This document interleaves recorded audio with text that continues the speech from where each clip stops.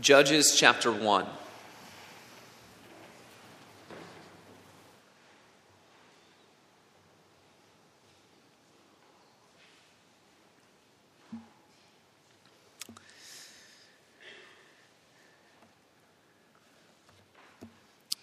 A new year and a new book of the Bible. Judges chapter 1. This will be the first time that we go through an Old Testament narrative book since I've been here, so this will be exciting, and you can pray for me as I continue to learn something about teaching and preaching God's Word, and do so from a book of the Old Testament. But we entrust this to God and His work in us, that He will be glorified and the gospel will be preached and exalted. Judges chapter 1. Let us hear from God's holy word, for the grass withers and the flower fades, the word of the Lord endures forever. Judges 1. After the death of Joshua, the Israelites asked the Lord, "Who will be the first to go up and fight for us against the Canaanites?" The Lord answered, "Judah is to go. I have given the land into their hands." Then the men of Judah said to the Simeonites, their brothers, "Come up with us into the territory allotted to us to fight against the Canaanites. We in turn will go with you into yours." So the Simeonites went with them. When Judah attacked, the Lord gave the Canaanites and Perizzites into their hands, and they struck down 10,000 men at Bezek. It was there that they found Adoni-Bezek and fought against him, putting to rout the Canaanites and Perizzites. Adoni-Bezek fled, but they chased him and caught him and cut off his thumbs and big toes. Then Adoni-Bezek said, 70 kings with their thumbs and big toes cut off have picked up scraps under my table. Now God has paid me back for what I did to them. They brought him to Jerusalem, and he died there. The men of Judah attacked Jerusalem also and took it. They put the city to the sword and set it on fire. After that, the men of Judah went down to fight against the Canaanites living in the hill country, the Negev and the western foothills. They advanced against the Canaanites living in Hebron, formerly called Kiriath Arva, and they defeated Sheshai, Ahiman, and Talmai. From there they advanced against the people living in Devere, formerly called Kiriath Sefer. And Caleb said, "I will give my daughter Achsah in marriage to the man who attacks and captures Kiriath Sefer." Othniel, son of Kenaz, Caleb's younger brother, took it. So Caleb gave his daughter Achsah to him in marriage.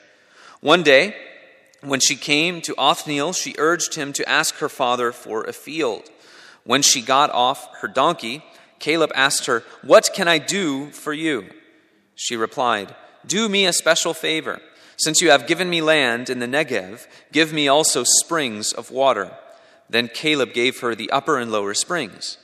The descendants of Moses' father-in-law, the Kenite, went up from the city of palms with the men of Judah to live among the people of the desert of Judah in the Negev near Arad. Then the men of Judah went with the Simeonites, their brothers, and attacked the Canaanites living in Zephath, and they totally destroyed the city. Therefore it was called Hormah. The men of Judah also took Gaza, Ashkelon, and Ekron, each city with its territory. The Lord was with the men of Judah. They took possession of the hill country, but they were unable to drive the people from the plains because they had iron chariots. As Moses had promised, Hebron was given to Caleb, who drove from it the 3 sons of Anak. The Benjamites, however, failed to dislodge the Jebusites who were living in Jerusalem. To this day, the Jebusites live there with the Benjamites. Now the house of Joseph attacked Bethel, and the Lord was with them.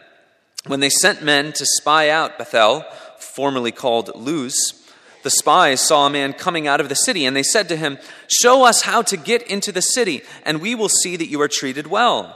So he showed them, and they put the city to the sword, but spared the man and his whole family. He then went to the land of the Hittites, where he built a city and called it Luz, which is its name to this day. But Manasseh did not drive out the people of Bethshan, or Taanach, or Dor, or Ivleam, or Megiddo and their surrounding settlements, for the Canaanites were determined to live in that land. When Israel became strong, they pressed the Canaanites into forced labor, but never drove them out completely. Nor did Ephraim drive out the Canaanites living in Gezer, but the Canaanites continued to live there among them. Neither did Zebulun drive out the Canaanites living in Kitron or Nahalal, who remained among them, but they did subject them to forced labor. Nor did Asher drive out those living in Akko or Sidon or Alab or Akzib or Helva or Aphek or Rehov. And because of this, the people of Asher lived among the Canaanite inhabitants of the land. Neither did Naphtali drive out those living in Beth Shemesh or Beth Anath, but the Naphtalites too lived among the Canaanite inhabitants of the land, and those living in Beth Shemesh and Beth Anath became forced laborers for them. The Amorites confined the Danites to the hill country, not allowing them to come down into the plain. And the Amorites were determined also to hold out in Mount Heres, Aijalon, and Sha'alvim. But when the power of the house of Joseph increased, they too were pressed into forced labor. The boundary of the Amorites was from Scorpion Pass to Selah and beyond. This is the word of the Lord. Thanks be to God. Today, then, we begin this new journey through the book of Judges. This is a book that has certainly caught the attention of scholars throughout the centuries, and particularly it has caught the attention of critics of the Bible. It's written off often, criticized. It even creates horror in the minds of some who believe that the book of Judges stands alone as the case against the Bible for a morally authoritative text. They say that the problems in Judges are too myriad to ever be able to uphold the idea or the conviction that the Bible creates any moral authority or holds any moral authority in the lives of anyone. But this is our book. Right? These are our scriptures. God has given this to us for a reason. And we know that He has something to speak to us. And He will have something to speak to us each and every time we come to this book. We remember the words in Romans chapter 15 when we're dealing with Old Testament narrative and historical accounts from a world much different than ours. Romans 15 says, "For whatever was written in former days," that is the Old Testament, "whatever is written in former days was written for our instruction, that through endurance and through the encouragement of the Scriptures we might have hope." So instruction leads to endurance, which leads to hope. That's really a main reason why we give ourselves to the study of the Old Testament Scriptures. Instruction leads to encouragement and leads to hope. We see how God has preserved the Scriptures. We see how God has preserved His people. It creates hope in our hearts. So we might summarize it this way. Look at the past of God's people, which are our spiritual forefathers. Look at the past, learn from the past, and live in light of the lesson. Look at the past, learn from the past, and live in light of the lesson. That should make the case for why it's good that we do this, why it's good that we would go to a book like Judges. But let me just offer a few general themes that we should keep in mind for our entire study of Judges. What do we learn when we go to study all of these things that have happened in the history of God's people? The first is this: the kingdom of God continues after important leaders die. The kingdom of God continues after important leaders die. Did you see how the book of Judges begins? It says, after the death of Joshua. Do you know how the book of Joshua begins? It says, after the death of Moses.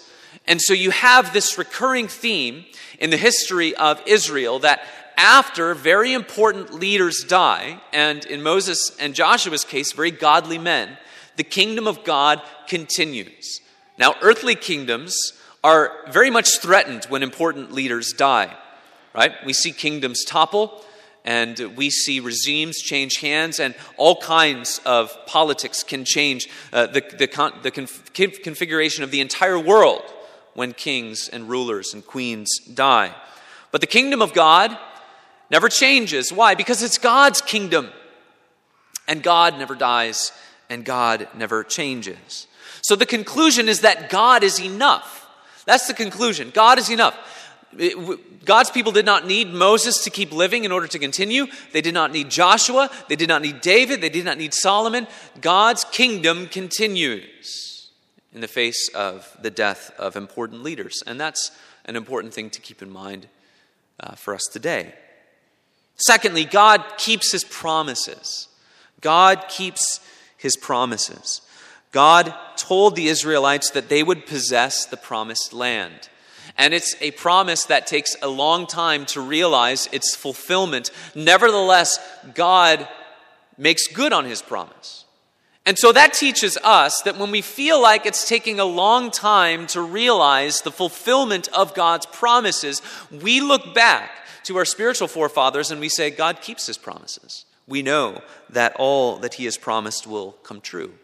Third, human sinfulness does not thwart God's purposes. This is perhaps one of the biggest themes of Judges. We are going to see all kinds of human sinfulness. We are going to see a moral downgrade and deterioration in God's people that is really in many ways shocking. But it does not thwart God's purposes. Human sinfulness does not thwart God's purposes. And that's a comfort to us because we know no matter what, God wins and God reigns. His purposes will be fulfilled, his promises will come true, and he wins and he reigns. Fourth, somewhat connected to that, God saves sinners. God saves sinners. This is God's people, many of whom we will see one day in eternity in the new creation. And many, all throughout the tribes of Israel, we're going to see a moral downgrade taking place. And yet, God's grace reigns. His covenant grace is given to his people in ways that will astound us. And so when we're confronted with the realities of our own sinfulness, when we're confronted with the realities of the depth of the evil that is latent in many of our hearts, we can remind ourselves that God saves sinners. We see that here in Judges. And then lastly, just generally, God wants fuller obedience from his people who learn from their past sins. He wants fuller obedience and devotion for those who learn from their past sins. These are the past sins of God's people. Like I said, our spiritual forefathers. We're to learn from them and we are to live in light of what we have learned. So think about this morning. If God is God, and if God has saved us through Jesus Christ, if he has given us eternal life in Jesus Christ, how fully should we obey him? How fully should we trust his word? And how fully should we be devoted to him? What level of devotion does God deserve? What level of trust does God deserve? What level of obedience and service does God deserve if he is God and if Christ is our Savior and he has saved us in Jesus Christ by his grace? So think about those things. And we'll work through a couple things here with the remainder of our time. First, a general introduction, and then just some things that we notice in chapter 1. In Judges, what we have is really the continuing of the account of the taking possession of the promised land after Joshua's death. The conquest of the promised land is really the center of the moral conundrum of the book of Judges. People say a loving God could never command his people to take a land like Canaan by conquest and to devote entire people groups to destruction. But this is indeed what God commanded of his people. Deuteronomy 7, verse 2. This is God speaking, Moses speaking through the Lord. When the Lord your God gives these people over to you and you defeat them, you must devote them to complete destruction. You shall make no covenant with them and show no mercy to them. We're going to have all kinds of time as we go through the book of Judges to consider the supposed moral problem of the conquest. But as we're starting out, let me offer just two thoughts on how we may start to think about the conquest. God telling his people to take possession of the land and to destroy the other people living in it. The first is this: the land of Canaan was especially to be a land of holiness, a land of holiness. Israel was to dwell in the land covenantally with God. Israel had been cleansed through the covenant of grace, through their worship. God was able to, in a special sense, dwell with the people of Israel, the tribes of Israel, because of that, because of the covenant. But he had not made such a covenant with the other people, the Canaanites, the Perizzites, the Hivites, all those that we read about. Israel was a holy people, set apart. And the land of Canaan was to be a holy land. And now in this way, we see that the land of Canaan, the promised land, functions as a prophetic picture of the new creation. It's giving us, in history, a picture of what the new heavens and the new earth are going to be like one day when God dwells with his people. Those who have been made holy by Christ through the gospel are going to be given eternal blessedness to live with God forever, to always and forever be with him and to enjoy his presence. But those who have rejected God and his gospel and his Christ, they will be devoted to eternal destruction. God will show himself to be both merciful and just, and in all things he will show himself to be abundantly glorious. And so it's very interesting as you go through the scriptures and you find the kind of commands that God gives to his people when they are in the land of Canaan.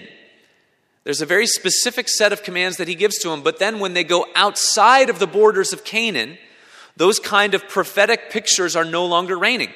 So in exile, when they're placed into exile, God's people later on in the Old Testament, they're not commanded to devote the Babylonians to destruction. Because it's in the land of Canaan particularly that functions as this picture of holiness. And in doing so, we're affirming what God teaches us of what will happen at the end of all things. Secondly, the people of Canaan were utterly sinful and wicked. The people of Canaan were utterly sinful and wicked. God says, I'm not doing this necessarily because you Israelites are so very good. I'm doing this because the Canaanites are so very bad. They were engaged in rampant wickedness that we all should see and easily condemn. The very sad irony is that many of the things the Canaanites did have parallels to what we see in our world today. They devoted their own children to altars of sacrifice. They mutilated their enemies and treated them like animals. They abused and exploited their women in ways that show their moral bankruptcy. And the sad thing that we will see in the book of Judges is that God's people will make compromise after compromise and allow this kind of evil to dwell among them, and they will start to live in the same way. They will start to live like these wicked peoples. And this reminds us of the evil that dwells within our own hearts, something that we spoke of earlier in our service. What does God call us to do with the evil in our hearts? He calls us to kill it, to mortify it, to, in a sense, show it no mercy. You see, God only calls us to kill that which would kill us. He only calls us to kill that which would kill us. He says, kill your sin. Romans 8, verse 13. If by the Spirit you put to death the deeds of the body, you will live. The sin that dwells in our hearts would kill us, but we need to put it to death. We can be reminded of the Garden of Eden. What was Adam to do when he was confronted with the serpent? He should have killed the serpent. He should have slain him right there, but he didn't. And this is especially something that we see in Judges. There will be courage, there will be a willingness to go out onto the battlefield, but there will be a common trait with the rulers and the governors of God's people, and it will be this. This is the way one commentator puts it. Although all the judges serve as God's, Yahweh's agents of deliverance from foreign enemies, not one of them has had the moral or spiritual constitution to launch a crusade against the enemy within, to denounce the idolatry of the nation, or to call the people back to Yahweh. You see, so often people groups and kingdoms totter and fall, not because of the enemies outside the gates, but because of the enemies within the gates. And the same would be true for our own lives. It's maybe not so much the enemies that lie outside of our hearts. It's the enemy that lies within our hearts. And that is where we need to do battle. There's a willingness to go on the physical battlefield, but there is an unwillingness to engage in the battle of the heart in Judges. And that really is the one that God is most concerned with. He demands devotion from his people. He desires total devotion from his people. And this is perfectly consonant with who he is. God reigns. He's the everlasting God. He can demand that from us. Not only that, he must demand it. Being a God who is all-knowing, he knows what's best for us, and he alone is what's best for his people. So he can look at us and say, I want total devotion from you, because the only thing that will satisfy you is when you find a rest in me. That's why it's not self-seeking for God to say, I want my people to be devoted to me. It's good for us. That is our ultimate good. In your presence, Psalm 16, in your presence there is fullness of joy. At your right hand are pleasures forevermore. So just those couple of things when it comes to the conquest. The wickedness of the Canaanite people, and specifically the laws that govern the promised land particularly. When we speak of judges, we're not speaking of people in robes in a courtroom. We're just talking about tribal rulers, tribal governors. The book of Judges is really the book of tribal rulers. And we're going to see the tribes named after Jacob's sons, and in a couple cases, Joseph's sons, the tribes of Israel going in to take possession of the land. And what is the purpose of Judges? Some people say it's a case being made for the king. It's a case being made for a Davidic king to come and rule. We read again and again in Judges, there was no king in Israel and everyone did what was right in his own eyes. And so people say, well, this book was written so that the people could see, oh, we need a king. And that may be the case, but it seems that this functions more like a sermon. The book of Judges functions as an appeal to God's people. And ultimately what it is saying is that God is not reigning. You are called to have God as your king. You've rejected God as your king. You need to return to him. You need to look at what's going on in your life, examine and realize the wickedness in your heart, and you need to return to Yahweh. It's a prophetic call rooted in the objective events in the past, in which the author attempts to persuade the readers chiefly to repentance in order that they might experience a spiritual and moral transformation. Look at the things of your life, realize that it's wicked, return to God, and be spiritually and morally transformed. And that's why it's relevant for us today. It causes us to examine our lives and examine the evil that we are too often willing to dwell with. So we see that chapter 1 is the beginning of a sad story. It's the beginning of a sad story. But a couple things just to note quickly as that we notice in chapter 1.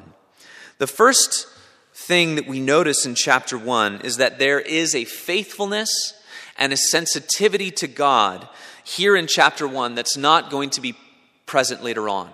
It's a story of deterioration and downgrade. So this really is the moral and spiritual high point of the book of Judges. There are things going on in chapter 1, peaceful relationships, love, devotedness to God that we're not going to see later on. But a second purpose is this. Even though there are many good things that are going on in this chapter, we're already seeing some cracks in the foundation. We're already seeing some bends and chinks in the armor that foreshadow the many bad things to come. And much of what it comes down to is Israel's willingness to dwell with evil. Their willingness to allow evil to still be with them in the land. And whenever we're willing for evil to make a home in our lives, we'll pay a price. Whenever we allow evil to find a place in our lives, we will pay a price. So first we see, here are some of the good things we see. Verses 1 and 2, we read that Israel seeks God's will. They don't know who is going to go to possess the land. And so what do? They go and they ask God. Presumably this would have been the way that was prescribed earlier in the Old Testament. It could have been through a priest who would have consulted via the Urim and the Thummim, those special lots that they would cast to find out the will of God. But the point is, they don't know what to do, and so they ask God. We're not going to see that very much in Judges, where the people of God don't know what to do, and so they ask God what they ought to do. One commentator says verses 1 and 2 are the sharpest contrast possible to the rest of the book. He says the whole rest of the book is kind of a departure from seeking God's will. Another good thing that we see is tribal cooperation. Judah, the tribe of Judah, and the tribe of Simeon work together. This is a natural alliance. Judah and Simeon were both the sons of Leah, Jacob's first daughter. So there would have been an affinity there between these two tribes. Also, Simeon's land was really an enclave within Judah's land. Simeon was a smaller tribe. So it's natural that they would work together. But their working together is a way to throw into contrast the kind of infighting and distrust that we're going to see later on with the tribes of Israel. And the lesson here, of course, is that God's people are going to be much more effective when they are dwelling in unity. This was a big appeal of the letter of Philippians, wasn't it? Paul says, complete my joy by being of the same mind, by having the same accord, by dwelling in love. We read it in Colossians chapter 3. Forgive as you have been forgiven. Galatians chapter 5. I always find it interesting in the deeds of the flesh listed in Galatians 5 that there's sexual immorality at the beginning, there's sexual immorality at the end, and in the middle it's all kind of social unrest, right? Enmity, strife, jealousy, fits of anger, rivalries, dissensions, and divisions. These are the works of the flesh when God's people are set at odds against one another. And we see that in the book of Judges. There's an effectiveness with Judah and Simeon in chapter 1. You're not going to see that at all, really, the rest of the book of Judges. Another good thing, there's a family peace and a respectful treatment of women. Family peace and a respectful treatment of women that you're not going to get the rest of the story. Our modern ears may find it odd that Caleb offers his daughter in marriage to someone who's willing to go into the land and take possession of it, right? That's not something that really tends to happen in our world. And so it may sound chauvinistic and strange for us to read that about Caleb, but really he's doing a good thing. What he's doing is he's ensuring that his daughter marries a man who has faith and integrity and honor, and he lives by trusting his God. God has said, this is what you are to do. Go into the land and take possession of it. Caleb says, I know what kind of man I want for my daughter, a man who trusts God's word. And so Othniel goes in. He's actually not the way the NIV translates it here. It sounds like he's Aksa's uncle. He's actually not. He's more like a distant cousin. The NIV doesn't get that quite right there. So this is more like a distant cousin. And Othniel goes in and he trusts the Lord. He has this amazing feat of showing strength, showing faith. And Caleb gives his daughter to him. He ensures that his daughter is married to a good man. And then we have that subsequent story of Aksa, which really shows a deep mutual love and respect between father and daughter. There's a problem. You see, Othniel's really excited. He's got a beautiful wife, and he gets a piece of land along with it, right? But there's no springs of water in the land that he's been given. This is very typical of men, right? You've got a beautiful woman to marry. You've got a piece of land. There's no indoor plumbing. Doesn't matter. We'll make it work. We'll figure it out. Life is great, right? And the woman says, no. That's not going to be good enough. So Aksa makes an appeal to her father. And it's more than we read in the NIV, do me a favor. It's really, give me a blessing. Are you willing to bless me? She goes to her father. What does she do? She gets off her donkey. She bows down. She shows deep respect and reverence for her father. So there's this appeal, which is this very beautifully feminine thing to do. Aksa does this wonderfully feminine thing of showing respect and reverence to her father, asks for a blessing, and of course, what does a loving father do? A loving father is going to grant any blessing that he can to the daughter whom he loves. So there's this family peace and this respectful treatment of women that you're not going to see later on in Judges. Here are some of the negative pictures, though. Here are some cracks in the foundation. And the first is what you call Canaanization. God's people starting to live like the people of Canaan. This is how empires and even churches fall apart. It's not in one fell swoop. It is by the slow creep of compromise, of sin, of moral downgrading that eventually just results in an implode. Everything collapses in on itself. The slow creep of sin is the slow creep of destruction. Judah defeats Bezek, but then they find the king of Bezek, Adonai Bezek. It just means Lord of Bezek. And what do? They cut off his thumbs and his big toes. What would this do? This would cripple a man, right? It would render him useless in battle. Can't hold a sword anymore, can't defend himself. It humiliates him. It dehumanizes him. But then he has his own take on the situation. Adonai Bezek says, well, I've done this to 70 kings. In other words, I've done this a complete number of times that I should have expected that at some point this is going to come back and bite me. God has paid back me for what I have done to so many others. So we may read that and say, well, it just sounds like sort of eye for eye, tooth for tooth justice. But this is not a good thing at all. This is a very bad thing. God's people have done to this king what he has done to others. In other words, they're living by the moral standard of a Canaanite king. Why would they do that when God has said how awful these people are?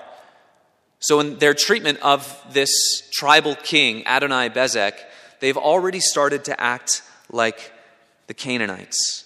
And the author will use this as a polemic against God's people. Look at what you've become. You're no better than the people you were told to drive out of the land. You're no better. You could imagine maybe a group of young people growing up at a church, and they're all very close throughout middle school and high school. They're going their separate ways when they go to college, and so they all make a pact, a promise to each other that they're going to continue to serve the Lord. They're going to continue to stand against the evil and the wickedness that we so often see in the world and so often see on college campuses. But one day, many of them hear that one from their group is sort of changed his life around, joined a fraternity, engaging in wild partying, all kinds of sexual deviancy. And so they show up on campus, and you could even imagine maybe they would do so in the midst of one of these parties, and they appeal to him, look around you. Look at what you've become. You become exactly what you said you were going to stand against. The Canaanization of Israel, living in the ways of the wicked people around them. We also can think about the Canaanization of the church. Certainly we need to be witnesses in the world. We need to be in the world. But when the church looks like the world, we have an enormous problem. And that in many ways is the state of the American evangelical church. We've made compromise after compromise, and we no longer have a culture of our own in order to engage in any kind of culture war. Secularists are merely waging war against the vestiges of a Christian culture, what is left over. So the people of God need to recover our identity and our love and our devotion to God. We need to see the ways in which we've made compromises. One commentator says this: instead of reshaping the world after the image of Yahweh's will, they live, that is, Israel lives in and with the world. And before long, they have taken on the characteristics of the world. Instead of making this the land of the people of God, they become like the people of the land. Think about Adonai Bezek. Israel and Judah goes, they conquer this land. They would have been commanded very clearly, wipe him out, take out this king, eliminate him. Kill him. That's what God had told them to do. But what do? They do something that in one sense seems sort of merciful. You let him continue to live. But on the other hand, it's very degrading. It's very humiliating. And so they let this evil man live with them. And in doing so, they themselves become corrupted by evil, because the way they keep him alive is they commit evil. And they act in the way that he has acted towards others. Think about also what the house of Joseph does when they attack Bethel, which means the house of God. It's a holy site for God's people already, going back to the book of Genesis. You remember they make this covenant with this guy. Show us the way in. Show us the way into your city, and we'll let you go. Now, he comes from this city, this place that used to be called Luz. And they let him go. He takes his family, he relocates, and then he builds a city by the same name. What happens when you're in your garden? You take up a weed, if you were to uproot a weed, and you just take it to another spot in your garden and you plant it there. You're like, I'm going to do some weeding, but I'm going to uproot all of them, and I'm going to go take them to another spot in my garden and replant them. What's going to happen? It's going to flourish just like it always was doing, right? It's going to overtake that part of the garden. So they let this guy go free. He builds a city by the same name, by which we're to know that he's building a city with the same values. Same kind of evil is going to be rampant in the new city that he builds. Sin will always replant itself where it finds willing soil. So you have Canaanization. You have a willingness to let evil dwell. We read at the end of the chapter, they failed to dislodge. They failed to drive out. They failed to drive out. And time after time, what happens? When they become powerful enough to drive out these Canaanite people groups, instead of driving them out or eliminating them, what do? They make them slaves. They make them their servants, because in the thinking of the world, the thinking of the natural man, you're going to say, well, we would get much further ahead if we used these people for our labor. And so rather than obeying God, you think like the ways of the world, and you let evil dwell with you. The last thing that we see is a lack of faith. A lack of faith. And just illustrate that, you can see that in the way that they make these Canaanite peoples their forced servants. But one particular place in verse 19, we read, "The Lord was with the men of Judah. They took possession of the hill country, but they were unable to drive the people from the plains because they had iron chariots." We may read that and say, oh, well, they must have come up against an army that was just too strong for them, too technologically advanced. That's not what we're supposed to be thinking about when we're reading that. What we are to see and to know is that the men of Judah, though they do many good things in chapter 1, when they see these iron chariots, what happens? They lose their nerve. They no longer live in faith towards what God has promised to them. And they said, well, these people have iron chariots, so we're not going to come up against them. And maybe they did for a little while, but it proved very difficult, and so they retreat. And I don't want to allegorize this too much for our own lives, but in our own journeys of faith, we're all going to come up against iron chariot armies. God, in saying, be faithful to me, trust me, believe in my promises, that doesn't mean that every step is going to be easy. That doesn't mean that every day of our life is going to prove just sunshine and dandelions, right? It's going to be difficult. And God still has the authority to demand from us faith and love and devotion.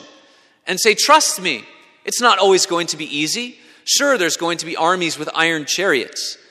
It's not always going to be easy, but do you trust His word? As we said at the beginning, how fully, if God is God, if God has saved us by His grace in Christ, guaranteed to us all of the blessings of eternal life and the inheritance that we have that's laid up for heaven by His grace, if He has done that, how fully should we obey Him? How fully should we trust His word? How fully should we be devoted to Him?